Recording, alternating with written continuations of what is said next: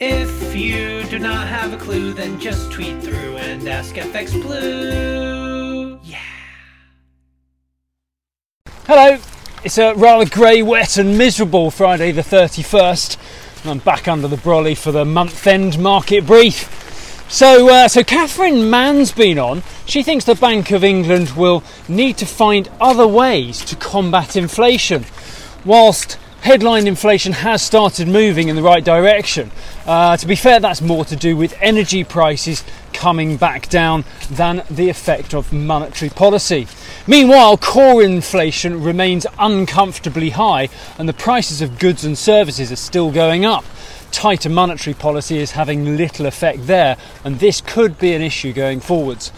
Higher rates are affecting the housing market though.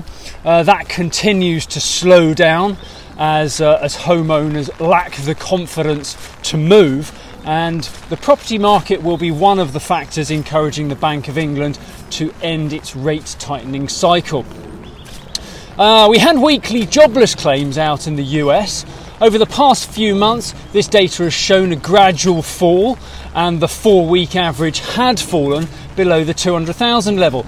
Yesterday's data had a significant increase, reporting 198,000 new claims, which was up from 191,000 last week, moving the 4-week average up again. As we know, the US, and therefore the Fed, is pretty keen on the jobs market. As a way, of course, it's all about the non-farm sweepstake after all. But where analysts have been expecting the number of new jobs to decline almost every month for the past 6 months or so, the market remains buoyant, and the strength of the employment market has helped justify the Fed's decision to keep raising interest rates. However, there is a delay after any rate hike for the effects to filter through to the economy, so the US is still not quite guaranteed to avoid a recession. But with the current trajectory, the Fed is unlikely to take it too seriously if they do experience 2 quarters of marginally negative growth. In the market, the dollar index fell to 102.40, which is getting pretty close to the support level at 102.25. Meanwhile, sterling is pretty well supported at the moment, trading towards the upper end of the range. So far, we've lacked the momentum to really test resistance at 124.30, and we ran out of steam around the 124 mark against the dollar yesterday.